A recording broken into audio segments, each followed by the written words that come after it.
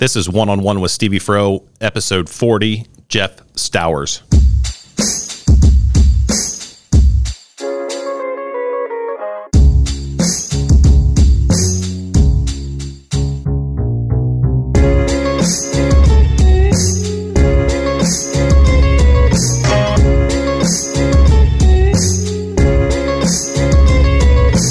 Welcome back to the One-on-One with Stevie Fro podcast. Like Douglas MacArthur, we have returned after a brief hiatus in the 40 shows that we have done. We've been fortunate to have the chance to sit down and chat with former players, coaches, contributors, administrators, Hall of Famers, and legends. While this guest is not an administrator, he checks all of the boxes above. Simon Kenton girls basketball coach Jeff Stowers, who is now currently listed as the 8th best athlete in his family, but is still a legend. Coach, how are you? Doing well. Brendan gave me that 8th best athlete, and he said it's lowering as the kids get older. Well, here's the way I feel. I should be the 8th best. Everybody should be above me. Or otherwise, I didn't do my job. Exactly. That's how I see.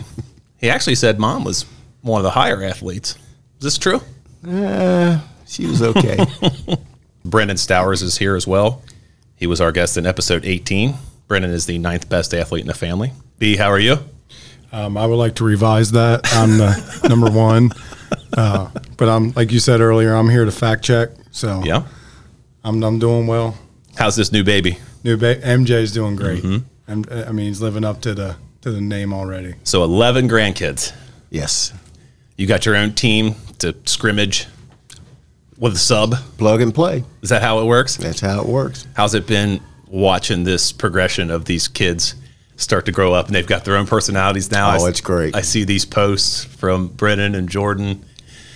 I mean, it's just chaos. You know what? I have to see somebody every day. I have to see one of them every day. It doesn't matter how I do it, if I have to take food to the house or bribe somebody, but I have to see somebody every day. But it keeps you young. Yes, it does. Let me ask you this. So you coached some of the kids. I know you coached Brendan. Did you coach Jordan in AAU as he was growing up? Yes, I coached his actually, I found myself one year with all 3 teams. Okay. Evans, wow. Brendan's, Jordan's. So you go through this progression of life where you watch your kids grow up. You coach them as well. Did you coach your daughter? Did she play for you?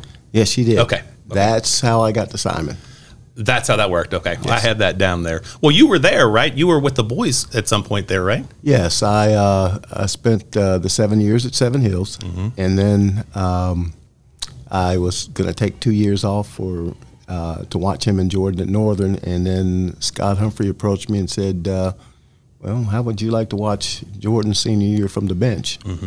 And became assistant to Brad.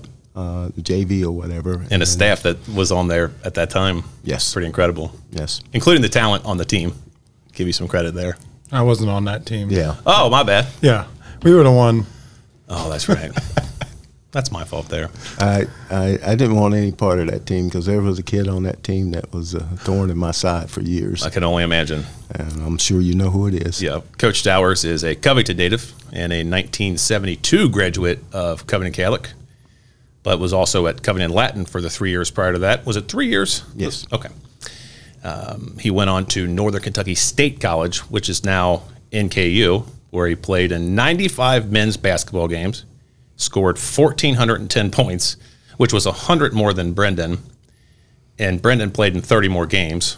He grabbed 559 rebounds, which is 550 more than Brendan. Jeff led the NKU team in points and field goal percentage his junior and senior seasons. His basketball excellence, or shall I use the quote from his 1999 NKU Hall of Fame induction, one of the most exciting players in Norse history. I'm going to tell you something. I like to read about history. And some of the history I read, I see a quote every once in a while is, I would love to have that written about me. That's awesome, you have to admit. Yes. Coach Stowers was the boys coach he talked about at Seven Hills for 7 years and has been the girls basketball coach at Simon Kenton since 2002, where he has won 5 regional titles, 10 district championships. He is the reigning KABC 8th Region Coach of the Year, an award he has won too many times to count. Unfortunately, I started to look into it, and I thought, I'm just going to say he won a lot. He was recently inducted into the KABC Ring of Honor. Incredible accomplishment. He's not only in the NKU Hall of Fame, but the Greater Cincinnati Hall of Fame, the Northern Kentucky Sports Hall of Fame. Last season, Coach Stowers celebrated his 500th career win, which is not only incredible, but it takes a village to accomplish. I think you would be the first to say that you've been blessed with wonderful young ladies and young men and good staffs as well, right? That's perfect. That's a perfect analogy. I can't say much about my staff. Can't say a whole lot that hasn't been shown with Brendan coming aboard, and then Coach O, who is a plethora of knowledge, having coached on the D1 level in college. She's just very, very articulate and very, very down to the point. Then we have Brendan, who comes in with a lot of the new stuff. Basically, I've kind of said, here's the keys. Yep. We'll follow your lead. And then we bring on a couple young kids that want to coach, and then kind of mentor them on the way through. Let me ask you this, and I want to get to Brendan here in a second. And when he was on in episode 19, we had talked about, in his position alone, being an alumnus from Simon Kenton, how important it is to the young women say, hey, this is what it's about, to wear this jersey and what it says on the front. Do you think that's something that's been, obviously I realize that having him has been great for you, and the success on these teams, it says it right there. But, having that there as well as Coach O, do you think that brings something great? Now, since he's here, I want him to hear it. I want him to hear you say that. Oh, it's been awesome. I can come to practice and sit there and listen to myself with him out on the floor. As far as Coach O, it's not always all about basketball. And Coach O comes in, and I tell people, I can teach these young ladies a lot of things, but I can't teach them how to be a woman. Yeah, that's true. And that's where Coach O comes in at, and she's very tough, but very loving. And some of them don't understand that until they leave. Yeah. Abby Owens, for one.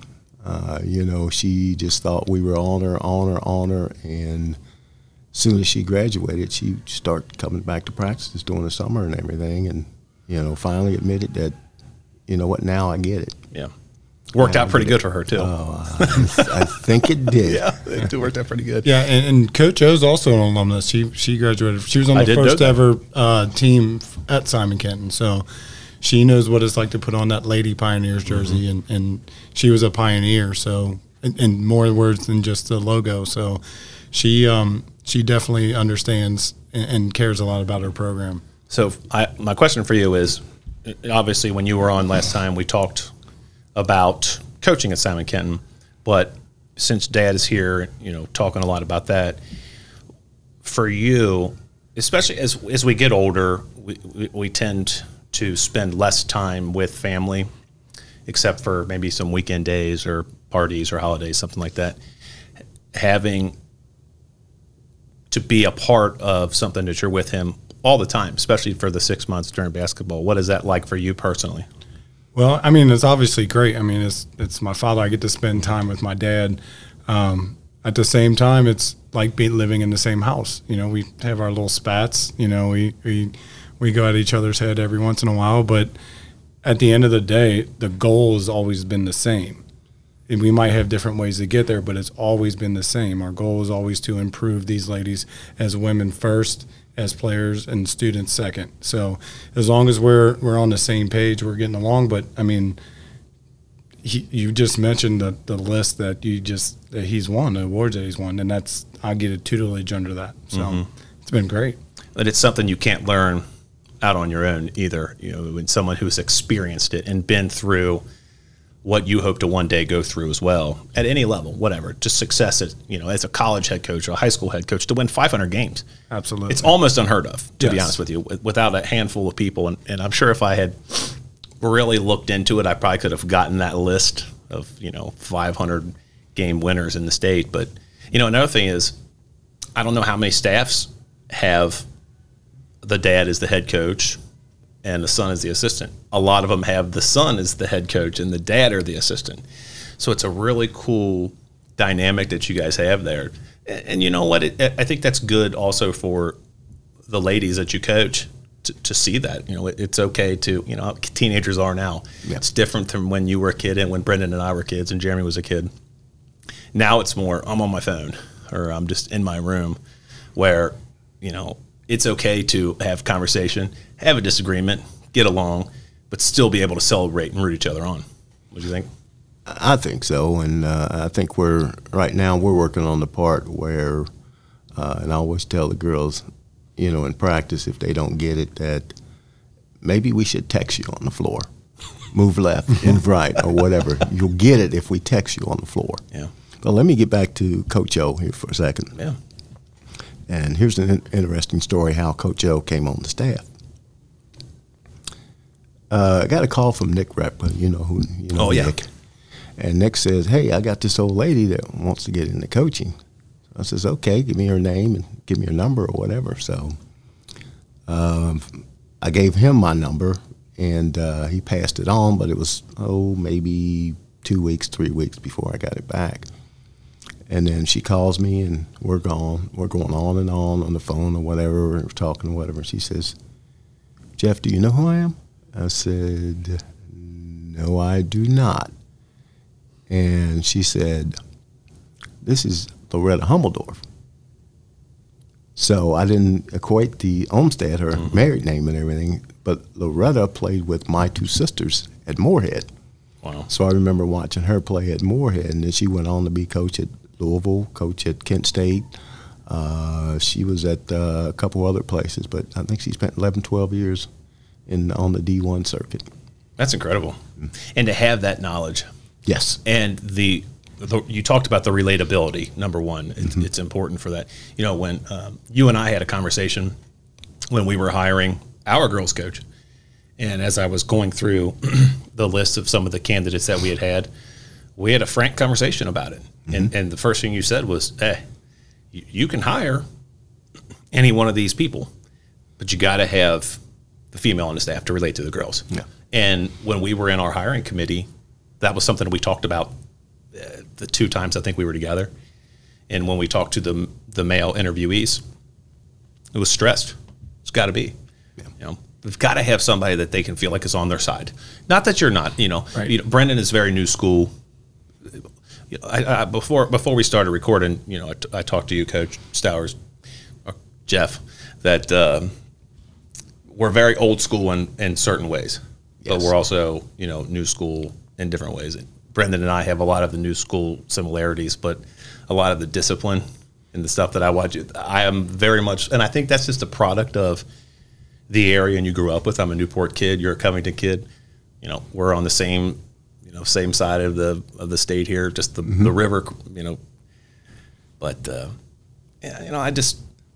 I'm big on that too. My coaching style is relating to the kid. You've got to be able to find a way to reach each kid. Yes. And we've talked about that, yes, in a lot of shows here. Let me ask you this though. As we get older, because we're not going to get younger. Now I'm 42, and obviously the kids are staying the same age. There has been a time where the kids have changed a little bit, for the good and for the bad. Not that they're bad kids, actually better kids now than they've probably ever been. But sometimes I find myself maybe on the outside of that. Do you enjoy their, how do I want to put this? Does it invigorate you, their youth? Does it invigorate you at all? Yes, it does. And, I was smart enough to know that, with me and Coach O, we're up in age or whatever, to when I brought Brendan on board and then bringing another younger person on board that can relate, with the girls of that age or somewhere around that age or whatever, and somebody that the girls would listen to. They'll listen to me, but they'll listen to somebody that's younger or whatever.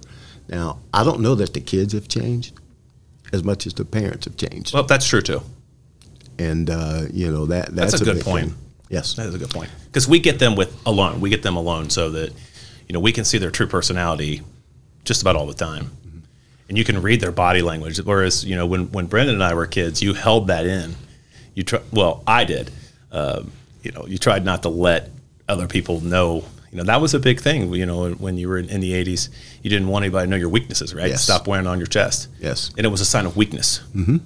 And God forbid, you'd be walking around the streets of Covington, the streets of Newport, with this weakness right here on your chest, where people can use that against you. Mm-hmm. Let me ask you this. Growing up in Covington, was it always just baseball and basketball for you? Was there anything else that you played? Oh, I tell you what, we those days were as far as being an athlete, mm-hmm. we played baseball, we played football, we played basketball, we played it all in the projects in Covington. Mm-hmm. I mean, the bottom of the projects, you had a building here and a building here. This was a short porch for right field, and then you had left field, which was a little bit longer. Yeah. But you had all these windows from people's apartments and everything. So if you strike a ball right, you're going to knock somebody's window out. And then we had, before they put a church down there, we had a field what we played football in. And then at the schoolyard down at Lincoln Grant, we played down there. We always had something. Somebody always planned something every day, every week. And then we got into, well, let's go to West Side Town. Have them get their guys together, and we'll go over and challenge them.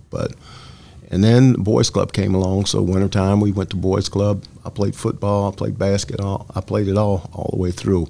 Now the only thing with baseball is if I wasn't pitching, I got bored. There's only so many hum babes and so many, and 3 and 2 counts that you can stand when it's 100 degrees out. So that kind of took me inside for basketball. And I think we all have our own motor. Baseball for me was the same way. It was too slow. Yeah. I never really could get into it. Therefore, I didn't give any effort, so I wasn't any good at it. Whereas basketball, I loved.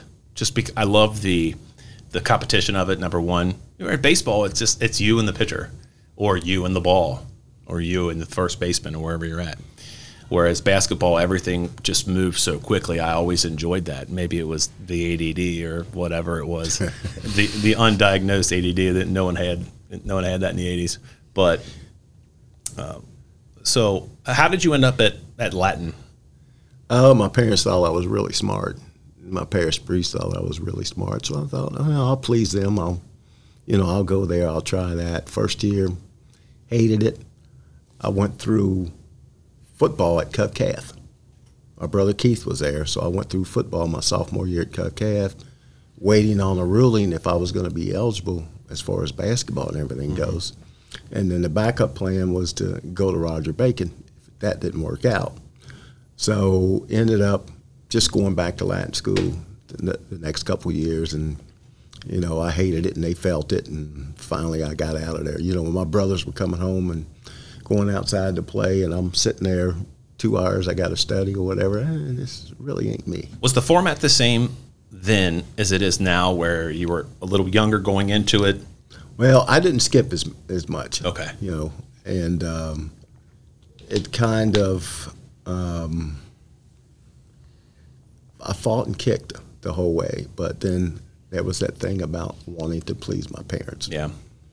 And that's something I never put on my kids. You do it for you. Don't do it for me. See, it was a different time. Yes. And here's the thing. And obviously, I don't know your dad, but in those days, when you walked around and you got in trouble, it was, hey, your last name is my last name. Mm-hmm. Don't disrespect that. And that went with the schooling. And trust me, believe me, we got the same conversation, right? We went to private school. If we brought home a C, my dad would be like, look, I'll give you everything you want. Why can't you get this done? And it disappointed you because you knew that he was pissed off about it. And it's just something that there's something with some respect. You need to put some respect on it, mm-hmm. whether it's your schooling or your performance or your effort or just your attitude in general.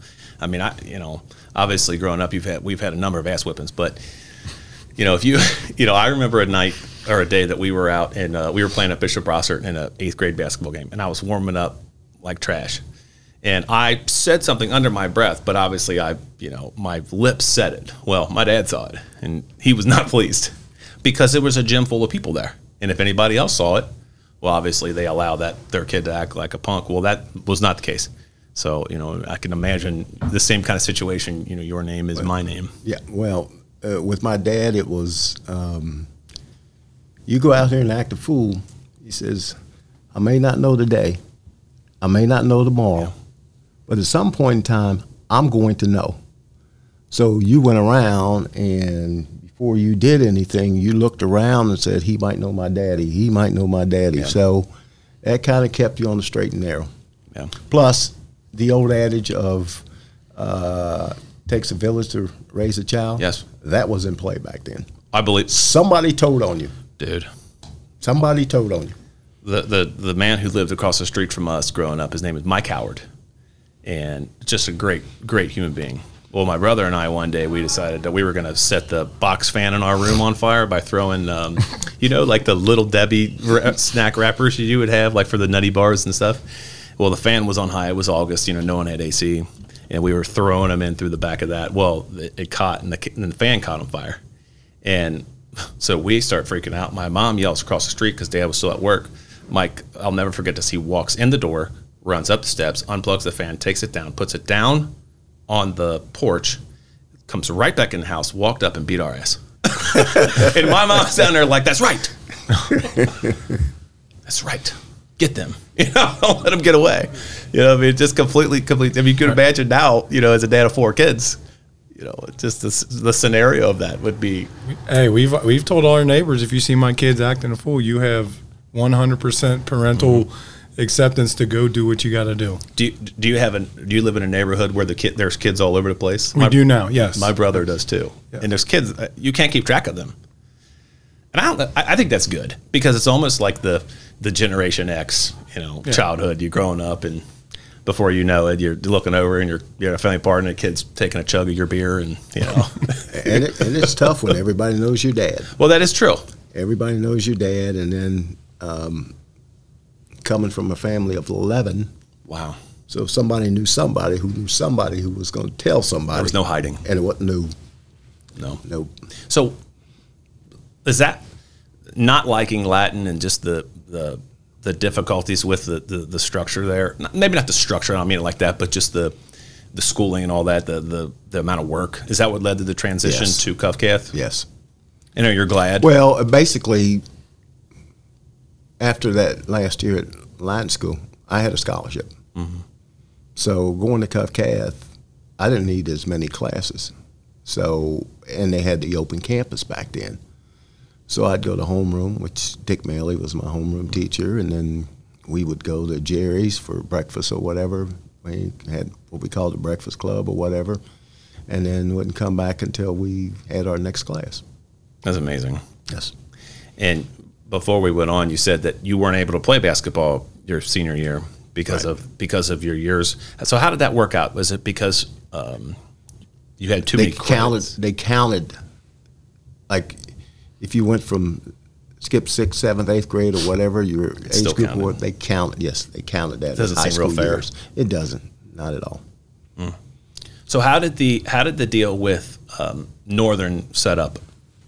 Let me ask you this. Did you have a connection with Coach Hills from, obviously he was at Covington Catholic up until, I would say, the year before you were at? My brother Wendell played. Okay. And Keith played his first year, and then he was all football from there. Awesome football player, awesome human being.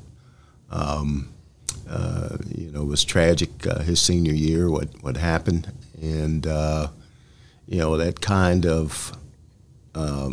kind of spunked me to, really want to exceed and really honor him for all the things he did. I played football as well. Playing Pee Wee football, I played the corner and he played the defensive end on the other side. And my uniform stayed clean.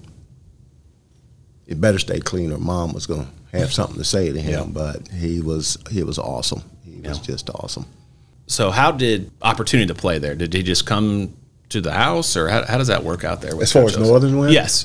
I tell you what really kind of spurned it is, from knowing my brothers and knowing the family and everything. I don't know if it's once they found out that Chattanooga was on to me. Yeah. Because of, I don't know if you're Ralph Simpson that played at Holmes back in the day. Ralph was at Chattanooga then. Okay. And then my buddy, Richard Dirksen, who I played with at Northern, who played at Covcath, we were both looking at Chattanooga just because of Ralph. And Coach came up to, we played at Lincoln Grant on like Tuesdays and Thursdays. And that was the only way he was going to see me. And he came up to Lincoln Grant one day, and, he offered me. And, now I had something to weigh as far as Northern. So the big deal was, if you go away, nobody's really going to know what you're doing when you go away. But if you stay at Northern, and this is what Coach Hills expressed to me, if you stay here and make a name for yourself, it opened a lot of doors for you. And that kind of stuck with me, and I kind of passed it along to my kids as well. Mm-hmm. And he was the first coach at NKU, is that correct? Yes. So the people who will listen to this they'll know more about the current NKU program, and maybe even as obviously during the 90s and the 2000s when the boys played and they had so much success under Kenny Shields. Talk to us about the program in the 70s, especially as it was leading into the transition to a university. What was it like out there? He was trying to accumulate all the talent he could get, and basically everything was local. Mm-hmm. We just, and Coach had come off of 5 straight years as regional champions or whatever. Yeah. So he had a little clout as far as, maybe reaching a little bit further out of the tri-state area or what have you. But basically it was brick by brick. Just build the program brick by brick. We had a lot of guys. We had some guys that went away to school that was able to transfer back. Case in point, Kenny Knoll went to Moorhead, Newport Catholic guy. Played with a lot of passion, played with a lot of heart. He came back. We just didn't know how to win back then. Coach knew how to win, but you got to have players to win. Everybody knows that. You got to have players to win. So we basically just trudged our way along, and my senior year, we came up with a group of kids from Woodward that had a very successful program at Woodward. Dennis Bettis. I saw some stats for him as I was looking up your stuff. Yeah, Dennis he was Bettis, a stud. Greg Mills, Marvin Wilson, Danny Dolman. So there was some talent my senior year, and that was the first winning season we had. Wow. Was that the last year before it became NKU, or was there another year between that? I'm not certain. It was 77, right? 77 was the transition year. So there must have been a year after you graduated in 76. Yeah. So there was a year after that. Yeah. I just couldn't remember the timeline of that. What was it like getting out there as a younger man, and you got this place that's out there? Obviously, it's not nearly as big as it is now, but everything was kind of new. 2 buildings. When I got there, it was 2 buildings. And you're coming from Latin, where it's at that time probably a 60-year-old building, 50-year-old building with a lot of history. Then you go to Covcath, kind of the same deal. They'd been around a little bit. Was it still kind of cool? But it kind of out in the boonies, you probably felt like, didn't it? Yeah, it was pretty cool. At least like college campuses now, you're all over the place trying to get to class at time. But man, I parked. I went to Nunn Hall, and I went to practice. Was Regents there? Hall. Okay. Yes. Regents Hall and Nunn Hall. Those were the only two that were there. Yep.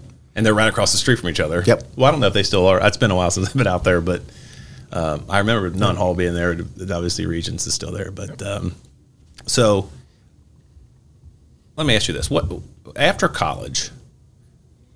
What did you do after college? The first year, I got a call from George Spencer. George worked for Cincinnati Commission, Recreation Commission or whatever, and he was looking for guys to go overseas. and had a tryout. Made the tryout. This was after the second year, 77, I guess it was. And I made the squad. We went over, we played.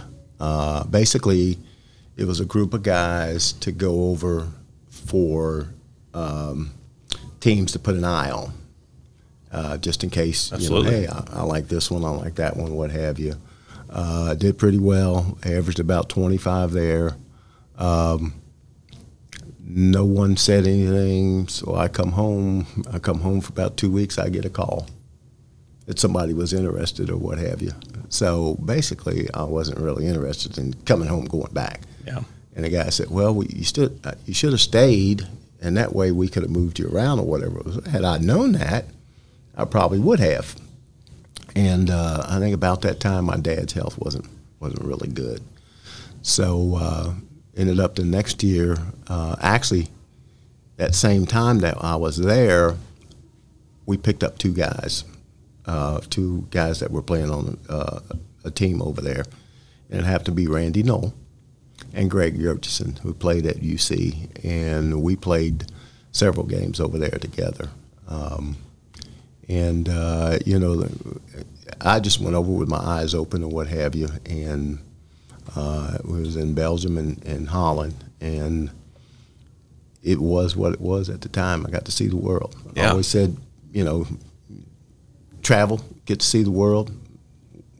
What better word is that? What better deal is that? Let me ask you this, and it just popped into my head, and my history may not be the best, but during some of that time, especially like right after college and during college, guys were being drafted into the Vietnam War. Is that right? So you get to be in college. Mm-hmm. You're fortunate and blessed to be able to get a college education there, and then go out and see the world in a different type of way. Just the juxtaposition between just the random Joe Schmo that's from Covington that's being called up, and I mean you've seen the memorials all over the place, but just it's something from your generation that you don't really think about. That's pretty cool that you got to do. What was the travel like? Was it hard? Not really. Trains. The 1 week I spent 3 weeks here with this team in Belgium, and they provided a car and an apartment. Me and a guy from Southwest Texas or whatever. We had our own place. We had our own car. We'd drive to Amsterdam we only practiced a couple days. We only practiced a couple days a week, and and we just thought one day we'd take a drive to Amsterdam or whatever, and just seeing the sights and everything. Did it feel as much of a business like it is now? And we've talked to Brendan, Shannon Miner went through it, Brent Bach. We had Brent Bach from Augusta on before with the Bellarmine. It just seems like it's a lot more cutthroat. And Chris Lofton has been a guest, and obviously he's made a career out of that. Did it feel to you that it was business-like, or more of just like, this is an adventure? Adventure to me. Yeah. Adventure to me. I got to see a lot of things through basketball. Got to see a lot of places I probably wouldn't have seen if it wasn't for basketball. And I didn't take it real serious. Like I said, it was an adventure for me. Well, I think you probably knew that it wasn't going to be long-lived. Yeah. So might as well have fun. Whereas like Brendan, it was tough, man. That's the journey's tough, and the tryouts. Just that. I think that's the thing now. Yeah, a lot of tryouts, and I would say, and I think there's a lot more. The pool's bigger to pull from, so they put you through a lot more. You got to jump through a lot more hoops, but yeah, it's definitely different from what he described. So, just getting, hey, you want to come play, and that would be awesome. Yeah, especially in today's game. Like, could you imagine being 23 years old and coming back from that first season, and someone calling, being like, in the situation if you're in, and someone would call me like, hey man, you need to get over here. You'd been like, I'm in, let's go. I'm gone. Right. Yeah. Whereas, now, like when we talked to Chris Lofton, it was just like, hey, I'm just waiting for a contract. Right. Wow. I could not imagine that week to week waiting for the phone to ring or the email to ding on my phone. Let me ask you this, Brendan. Growing up hearing stories like that, does any of that inspire you, or did any of it inspire you to to dream a little bit? Yeah, absolutely. Wanted to be better, honestly. I mean, and I want the same thing for my kids. Like, when we got inducted to the Simon Kenton Hall of Fame, my wife was there, and she was like, "Oh my gosh, I knew you guys were good, but that good?" Yeah. She's like, "Oh, our kids are in trouble," and I'm like, "No, they'll do what they want. They'll do what they want. They might play soccer, yeah. Hey, or esports. Who knows? I'm all for it." Jeff, that looked at it. And I'm going to sit and watch. No coaching.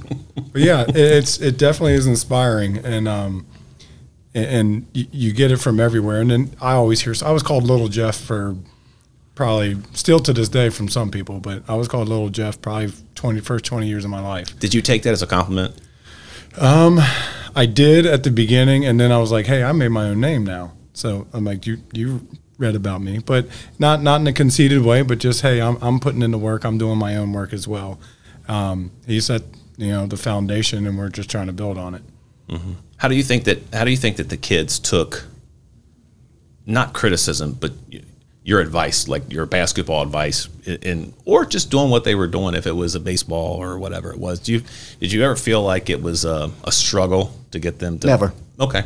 Never. Not like now, whereas now yes. My kids, well, I was fortunate enough that I was still playing when they were younger, and they were going to my AAU games or whatever, so they kind of picked up things just by going and seeing. And my whole thing to Brendan was, you got to be as good with your left as you are with your right. Mm-hmm. Jordan took it to the point where he's a right-hander, but everything he wanted to do was with his left hand. Yeah. Whatever. So... And Brent and I talked about that when he was on there, because that was our dude. That was our era. Yep. He was the must-see TV. We missed Magic and Bird, by a few years. And you see all the highlights, right? It's funny. It's like you watch like The Last Dance, and you watch Larry Bird out there, and you're like, you can't believe that he was that revered. And I'm looking at him like, what? Is that guy even athletic? But obviously he was. But you watch the highlights of Magic. Was there anybody you looked up to as a younger man? Oh, I was Magic. Magic all the way. I was Magic, and I was. After a while, it took me a while to appreciate Bird because he was a Celtic and I was a Laker through and through. Oh, okay. But you can have your teams and everybody you want, but Larry Bird will always be in my top five. Mm-hmm. He will always be in my top five. You think it was the dog in him? Oh, he had the dog, he had the alligator, the cat. He had it all. Yeah. And he'd tell you, too. Yeah, when you have a blonde mullet with a mustache and you can drink a 12-pack of beer before the game. And you tell somebody I'm going to drop 30 on him. Play a game left-handed. And every time he shoots, he says, here's what I'm going to do. I'm going to be in the corner, and I'm going to shoot this, and then we'll all go back down the court. I love it. Who did he tell? He told somebody he was going to play the whole game left-handed and then dropped something ridiculous. I saw that. I saw the highlight somewhere. What got you into coaching? Well, my kids. It goes back to when I played Nautical baseball at Boys Club, all the things I played at Boys Club. I thought about all the parents that were taking their time to coach me. And I'm thinking, man, they're working 8 hours a day, and they're coming here spending time with me. Yes, their kid is out there, but they've got 13, 14, 15 other kids that they're coaching, giving up their time. And then when I got to the point where my kids were into it, I thought, who better to teach them than me? So it gave me time to spend time with them and hopefully teach them the right way. So you went into it organically. It wasn't, whereas like in a current generation was, I'm going to coach my kid just because it was more, I want to make sure it's, number one, done the right way, things are tied up properly, and they're going to represent themselves the way that needs to be done. I went and watched Booster Ball, and that was good because I had him in Booster Ball, and then I had one walking and one in my arm and one on my leg going to the gym, and it was just when it got to the age where he's pretty good at this, and now he needs to learn a little bit more from not disrespecting the guys that coached him before, but I just felt that it's time for me to take over because I think I know more and I could probably get to him more. Did you think your experience playing helped a little bit of that for you to get into it and have a reputation just without even doing anything yet? Right? Yes. So was it Was it just like the old days, like the old gym with you're carrying the bag of balls in and with your whistle and your clipboard? And Yep.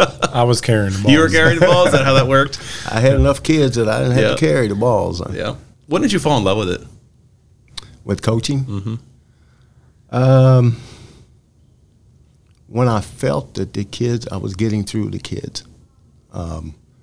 And then I really fell in love with it when I started coaching AAU. And it's easy to fall in love when you have a Jared Lorenzen and you have a Derek Smith.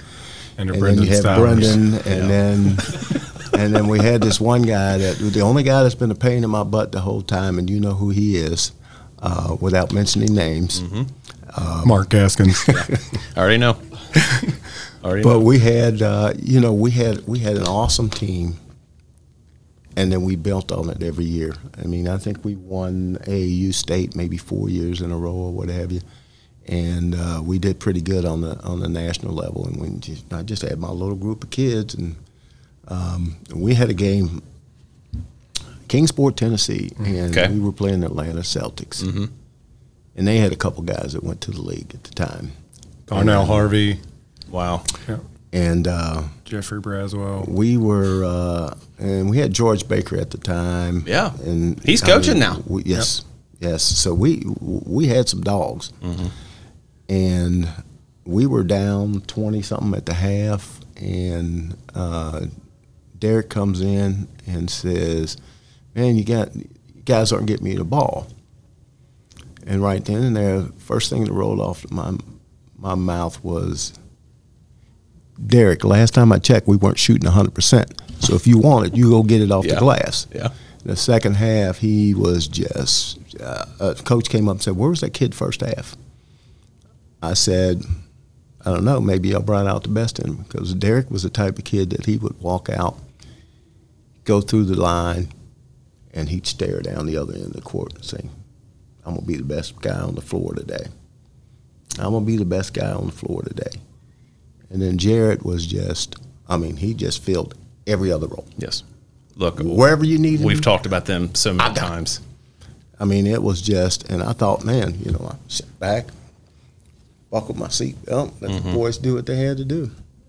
Who did you like coaching better, Brennan or Jordan? Is that fair? But I want to say something, and I'm searching for two different players. Yes. I'm searching for this picture here. So Mrs. Stowers has done an incredible job of throwing out some pictures here on the Facebook from when the boys were some of these AAU teams. And when Brendan was on, we had talked about the picture that it was with, I don't know where you guys were, but my Lord, I couldn't even believe it. Well, I saw another one from Jordan's group, and it had Jordan. I wish I could find it on here. Jordan, Ronnie Don, Vince Bonhouse, Brian Lewin from Cuff Cat.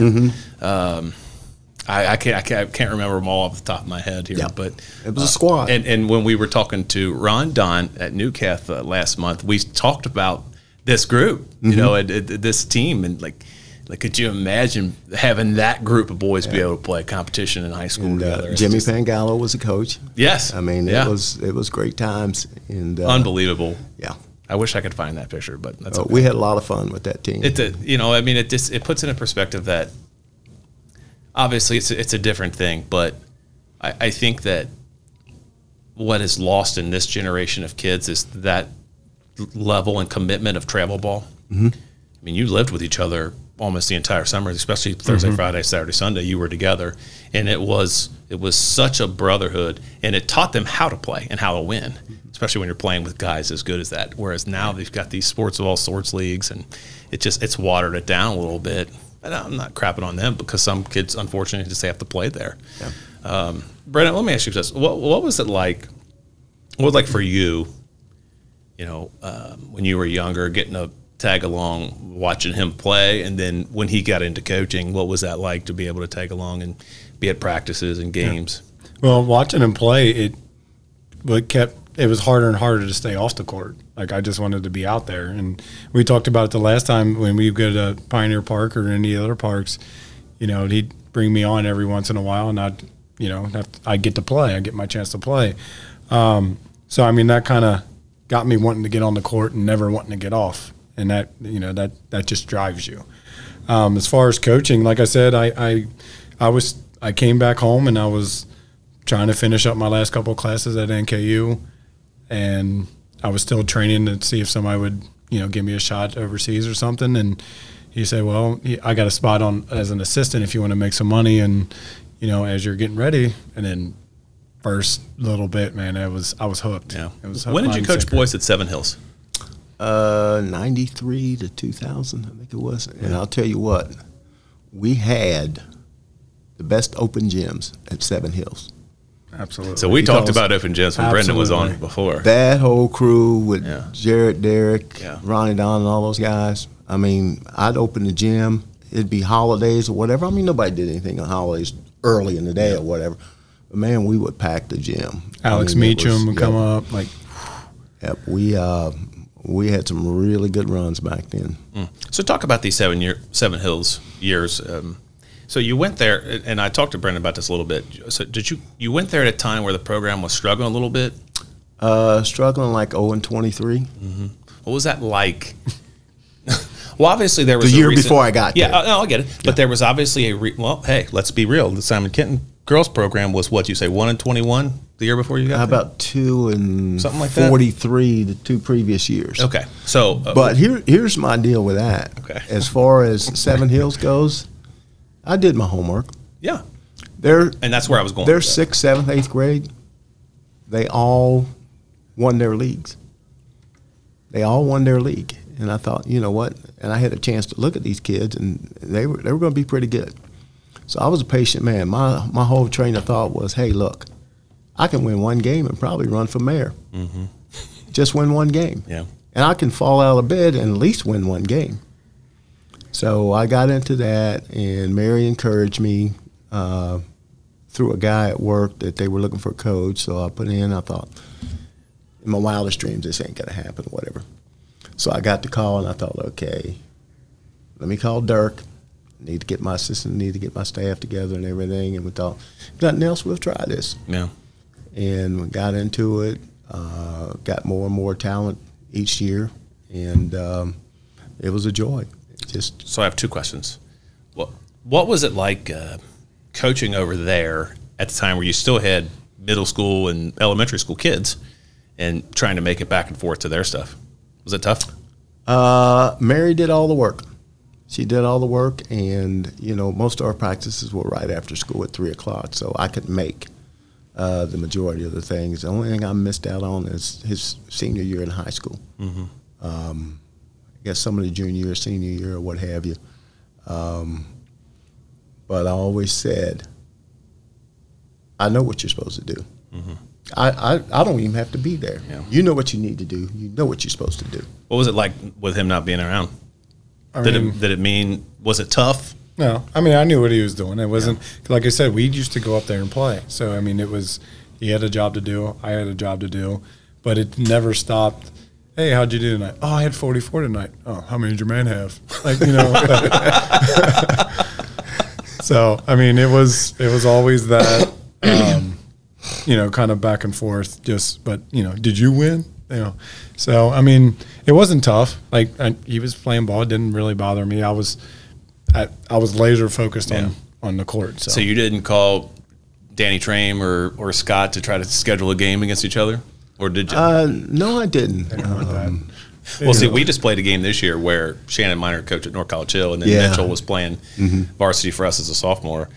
And I'm going to be honest with you, the leading up to it, I was miserable. I wished it would snow, to be honest with you. That's how I felt. And I even called his wife and Mitchell's mom, and I was like, I'm not really looking forward to this, just because I don't know. There was just something about it I just couldn't imagine. So you're probably better off not having that. We were pretty good, but we weren't on that level. Let me ask you a question. So you go over there and you know what had happened a couple years prior to that. What did you learn in those first couple years? And this is all leading to Simon Kenton, the success you've had, obviously. And you won over 100 games at Seven Hills. And they didn't win a game for the 2 years before you got there, right? What did you learn in those first years as the head coach? Number one, about running the program, the high school program. And number 2, about building a program. Well, at Seven Hills, I didn't have to worry about anything but coaching. Mm-hmm. Nothing but coaching. The AD, it was, okay, you're getting new uniforms this year. Okay, next year you'll get road uniforms. You'll wear them for a year. And then, so as far as fundraising and everything like that, never had to do any fundraising. None whatsoever. So all I had to do was concentrate on the coaching part, which was the easy part for me. And, implementing our style of play as far as the system. I'm a very system person. If you give them a system and have them follow that, you're going to have success because it's repetition. I agree. Some guys are going to get it, and they're going to play more than other guys that don't get it until they get it.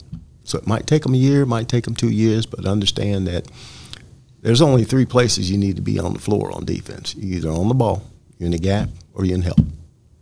Once you learn that, you're pretty good with me. Yeah. What did it feel like when things started to turn around there and they started to build some momentum? You don't strike me as a guy that's, let's see.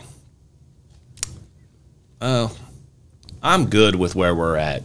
You seem more like a guy that the roller coaster needs to go up. We need to push on, persevere, Yes. I was all about, trying to get to the state tournament. Which is, dude, that Ohio system's tough. Yes. It's a lot tougher than in here. So I'm sorry, I didn't mean to cut you off. So I guess my first year, we win the sectional, win the district, win the sectional. We go up to Dayton and we play Jason Collier. Who played in the NBA. So, yeah, we got a 7-foot. We're coming up to his kneecaps or what have you, and he's got a little guard that's shooting the lights out of the ball, and they absolutely drilled us. Mm-hmm. But, we learned something, and we came back the next year, and, we're going to keep trying and keep trying. And those kids listened. Yeah. Sometimes you just don't have enough talent, but you do with what you have. Kids were really good. They listened. I'm sure they learned a lot, and we were successful at the time that I was there. Yeah. And the kids were successful going out. Their major thing was, what school am I going to? We're going to the Dartmouths, we're going to the Yales, we're going to the. I was going to say, I thought that was one of those. Yes. What do they call those? Not an academy, but I can't remember what it was. But yeah, well. It's private because it's private, yes, right? Yeah, very private. And we had competition with Cincinnati Country Day, Summit Country Day. They were getting the athletes before I got there, and then we started to get a couple of athletes that weren't going there that were coming there. And majority of the time, some of them were going to basically Seven Hills was deemed a soccer school. CCD was themed more football. Mm-hmm. And in Summit, you had a little bit of everything there.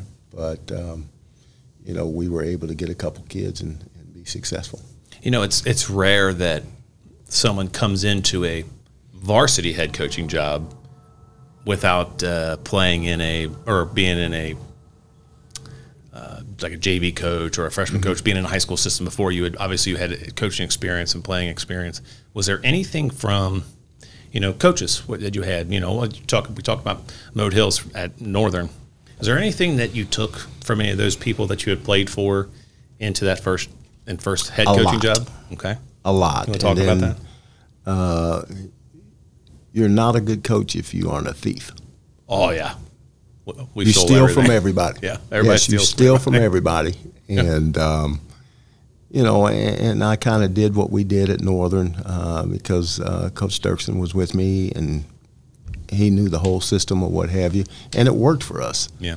And then we just added different things. Along the way, and to this day, I still look at things. He looked at everybody. It's like if you want to run an out of bounds play, watch Boston Celtics. Whew. Brad Stevens has got so much stuff. He's so smart, man. He's got so much stuff, but he's become like the new go-to, like on the internet. Absolutely. Look at what they're doing. It's crazy. Some of his plays when he was at Butler are ridiculous too. But if you're going to be a good coach, you got to be a thief. Yeah. So, and I mean that in a good way. You just you're just patting that guy on the back. Did it make you sad to leave Seven Hills, to step away from that? Not really, because I got to. Well, here's the story. I'm watching their games or what have you. I get to the point where we're done, and Mary says, "Okay, Evans got regional finals at Ryle. They were playing St. Henry. His senior year, he's in Halton, Michigan, Upper Peninsula. Yeah. I mean, it's just cold as hell. I mean, they've got that's remote country too in the UP, bro. And I thought, okay, I know what end of this deal I'm going to get. So I get on the plane, and the headspace was just, I'm just hunkered down this plane, and I'm just, it's banking, and it's like, I'm just praying for my life or whatever. Mm-hmm, yeah. I get there, I get my rental car, I go to the hotel. Of course, the windows and everything were open, so it's freezing like hell. So now I got to get my room warmed up or what have you, and tried to go to sleep that night, and all I heard was bobsleds. I mean, it was just, oh my God, I can't wait to go home. But I want them to win. Yeah. Because I want to stay for a while. So the next day, it was an early game, maybe 2, 3 o'clock or what have you. So I think he lost to Findlay that day. And I thought, okay, I'm going to try to get out of here. So I tried to go back to the airport and see if I could leave that day. So I get back to the airport. The fiber optics is down. You can't get out of the airport. I can't go to somewhere else and then, boom, come home from there because everything was down. So I had to wait another day to get out of there. So you knew it was time. Yeah. So getting into the 7 years, and obviously we can talk for the next hour about the Simon years. Let me ask you this. You look at these records, and Jeremy did the math here. So 14 of the last 15 seasons, 20-plus win seasons. Elite 8 state tournament, Elite 8 state tournament, regional champs, regional finals, regional final. A couple things. What are some of what are you most proud of with what you guys have been able to do at Simon Kenton while you've been the head coach? Well, here's our deal. We always tell the girls, I need you to get everything you need right on that side of the hallway, which means the grades and everything. Mm-hmm. We don't want to have a conversation about your grades or what have you. And our girls have been great about that. Mm-hmm. Have some really, really great students. And I said, we will teach you enough on this side that if you listen, if you put the two together, we're going to come off of some of that student loan. And we've been very fortunate that we've had girls to go on and kind of put those two together to, get out of mama and daddy's pockets. It might be a better hoopty for you along the lines because we didn't have to spend all that money on college. You're going to get a little bit better car or what have you. But our girls understand that first things first, you play hard. A lot of good things are going to happen if you play hard. We have some different type girls that understand that we're going to go out there and we're going to lay it on the line. And I want you to understand that if you're not giving your best, there's somebody over there that's watching you that's going to come out here and give you best. That's true. And that's not only out here on the basketball court. When you get out here and you get in the real world and you're going for that job, there's 3 or 4 other people want your job. It's how bad do you want it? Life lessons in sport. That's all it is. Yeah. That's all it is. So, looking at this here, was it your 4th year? You win your first regional championship. What was that like? Oh, wow. It was. Was your daughter on that team? No. No, she had graduated? It was. That was Abby. Was that Abby's? No, Abby 4th year was Chelsea Tolliver. Chelsea Tolliver. Talk about getting. Because that was my first year here. Yeah. And I had just met Mark Gaskins, probably the year before that. And, we were in the regional tournament as well. Mm-hmm. And leading up to that, it was just, he just kept talking about it. And then you guys won, and he was over the moon. I mean, you could probably claim him as your 4th son? He is. He is. He definitely is. Yeah. Fifth son. I'm sorry. Yes, My bad. son. My bad. Yeah. My bad. So it was so it's like, okay, now maybe these younger girls coming up will start listening more. Yeah. This is what you can achieve if you come out here and trust in the system and put in the work.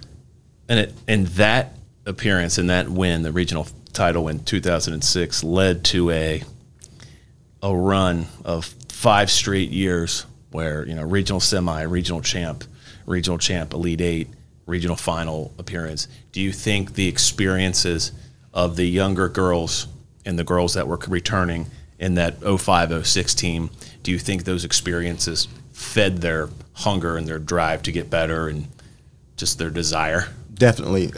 With that group, what was so special about that group is we had the Figgins twins. We had Kayla Smith and Chelsea Tolliver. They all played together at Twinhoffel. Well, they won their league 6th grade, 7th grade. And the parents, Mr. Figgins came to me and said, hey, our girls are playing the same people every year, getting the same results, really waxing people, what have you. And he asked about the interest in them moving up. Yeah. So that was back then that was something that, kind of had us in hot water or what have you until Mike Tolliver was the principal then. And, his daughter was involved. Yeah. And he said, Jeff, he says, you know what? Came to consensus that if you're going to move them up, they have to move up 2 grades. Move them up to play freshman, but you got to move them up to play JV or what have you. And I says, we'll look at these kids during the summer.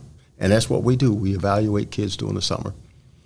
You come to all our stuff during the summer. First of all, it's got to be about commitment. Yeah. Make all of our stuff.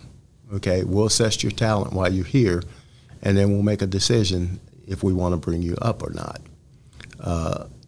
Now it's you have parents that want their kids to come up instead of playing 7th grade, 8th grade, or whatever.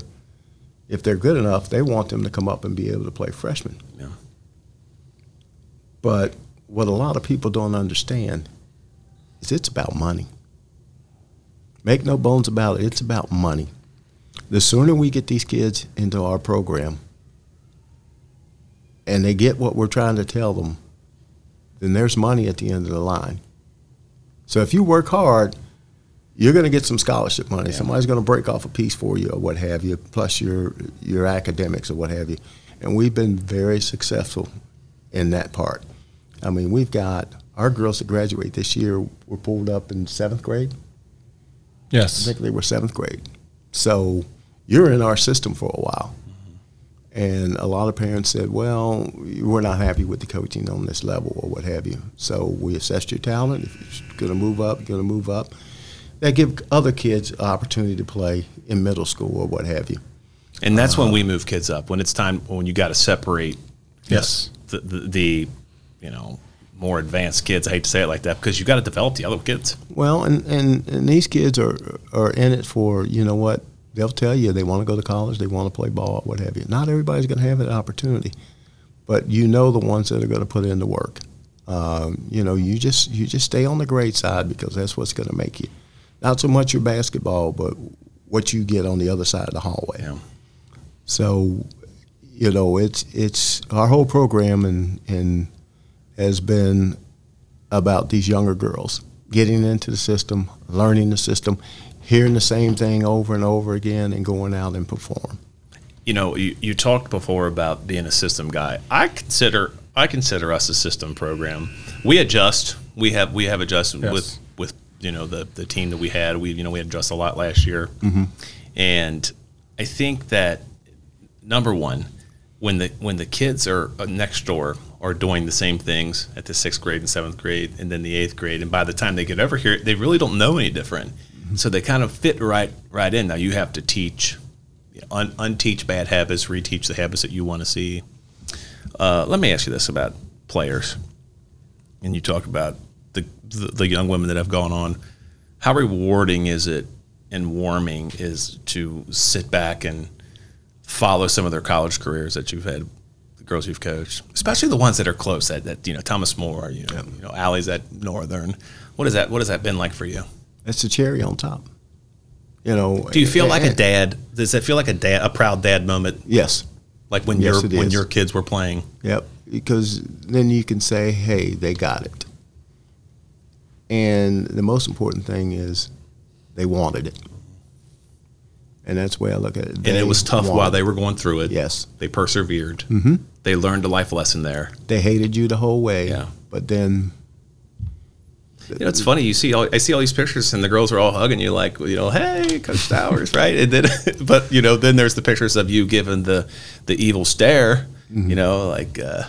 Like Brennan just broke something in the house. Yeah, I was rough early on. I was rough, and mm-hmm. Somebody would, you'd have to make a mistake a couple times before I'd really get on you. What's that be? Yeah. Are we there? If the other team scored the first points of the game, it was a timeout, and you get, a little lashing on the way back to the huddle. What's wrong with winning? Nothing is wrong with winning, and you know how to do it. How are let me ask you this. As rewarding as the accolades have been, the coaches of the year, each 100 wins or, each regional, does any part of you or a lot of part of you ever feel like you would, that you just want to step into the background a little bit and let the kids have that glory or the assistants as well? I'll walk off. I don't, mm-hmm. that don't, I do my 30 games, whatever it is or whatever, I'm done. I'm looking at the next group to come along. Yeah. Yes, I love it because it tells me that they understood and they went out and did the things that we asked them to do. That's the most rewarding thing about it at all. It's not about wins and losses and trophies that are going to collect dust or what have you, and you might throw them out in a couple of years or what have you. It's those lifelong lessons that you've taught these girls that when I go to Kroger's and you see one of the girls years on where they've got one in the arm and you got Bebe on the leg and dragging them through the mm-hmm. store or what have you, and they're looking at you and saying, hey, Coach Stowers or whatever, now I get what you said. Yeah. Now I get what you said. And with us, it's never about basketball.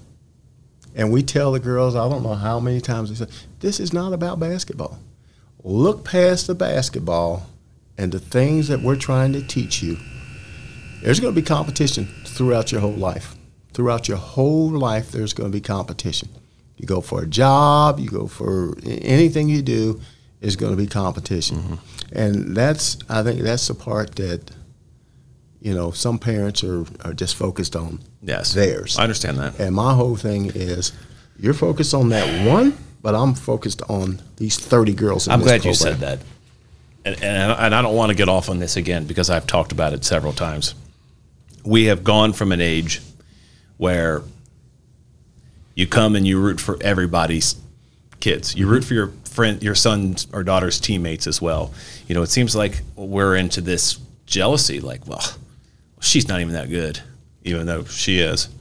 Maybe that's something to make their child feel a little better about themselves. But I really hope that we can get back to a time where we're rooting for all kids. Mm-hmm. I talked about my parents that they liked everybody else before they liked me. They rooted for them harder than they rooted for me. And that's just how it was. And it didn't have anything to do with, there was no drama. There was no, there's nothing to do about celebrity or popularity. It was just, hey, this is your team. You are together. We're going to cheer on everybody. Where we go one, we go all. We've lost that. Does that bother you at all? You know what? Here's my deal. My parent meeting, the first thing that comes out of my mouth is my practices are open. Mm-hmm. You can come and sit at my practices anytime, anyway, anywhere, or what have you. And then when you have something to say, I know that you've been there watching what's going on. And the reason I do that is because you may be able to help me to get through to your daughter some of the things I'm trying to explain to her. Yes. And that's all it is. And help us help her. Or exactly. And you know how many parents have showed up at my practices? I don't know. I had one And then here recently, I've had 2. And one of them didn't really need to be there. He just came there to help his daughter. Yeah. And it was Allie Niece's dad. Yeah. He came to let her know what she needed to do, which was great. And Allie understood that. And, she was a real leader. And that's the thing. Even the elite players, and I would consider Allie elite. I mean, I've watched her play since she was, she played Eagle Hoops here, and she was the best player of the boys and the girls, and she was, 8, and then as she grew up and played here, they whatever play for you guys and then playing for Northern, they even get into this rut, maybe a funk, right? Yes. I mean, let me ask you something, Brennan, as also a player who played at a very high level, and being closer in age with the girls, is that something that you enjoyed, being like having a role in that? Like, hey, we can watch some film, or we can do this, or just even the conversation. Yeah, absolutely. Especially when I first started, because I was 24. So, I mean, I'm not that far off. So, I definitely related to the girls on the younger, and being somebody that played for him. I was like, hey, I'm tough because I had to ride home with him after games. So I heard everything. So understand that and he'll say it, I'm surprised he hasn't said it already, is don't listen to how I'm saying it, listen to what I'm saying. So, and that's the part where I can come in like, hey, it's not even like that. You didn't do your job. You didn't do your job. Just, you got yelled at, or you got a lashing, or, whatever. But it's not because he doesn't like you. It's not because you're a terrible player. It's because and we know that you're better than that. And here's the other thing. We have these conversations with the kids, and you hear their dreams and their hopes, and you want to help them get there. And sometimes I think there's a divide where they don't think or realize that all we're trying to do is get them there. And you have these conversations like, listen, you're telling me you want to play college basketball. If you think that you're going to play college basketball with that effort, you're crazy. I'm just trying to help you. We've all coached guys that have gone on to do what they want to do. But so as we wrap up here, Jeff. Number one, what frustrates you the most about coaching? Is that fair? Well, with that look, I already know what you're going to say. But and it doesn't really frustrate me. Is there anything about the game that frustrates you with the current generation of girls or kids in general? No, I think I kind of got rid of that my first year or so in. It was girls basketball was a lot of jump balls. This is all you saw was this, that way, this, that way.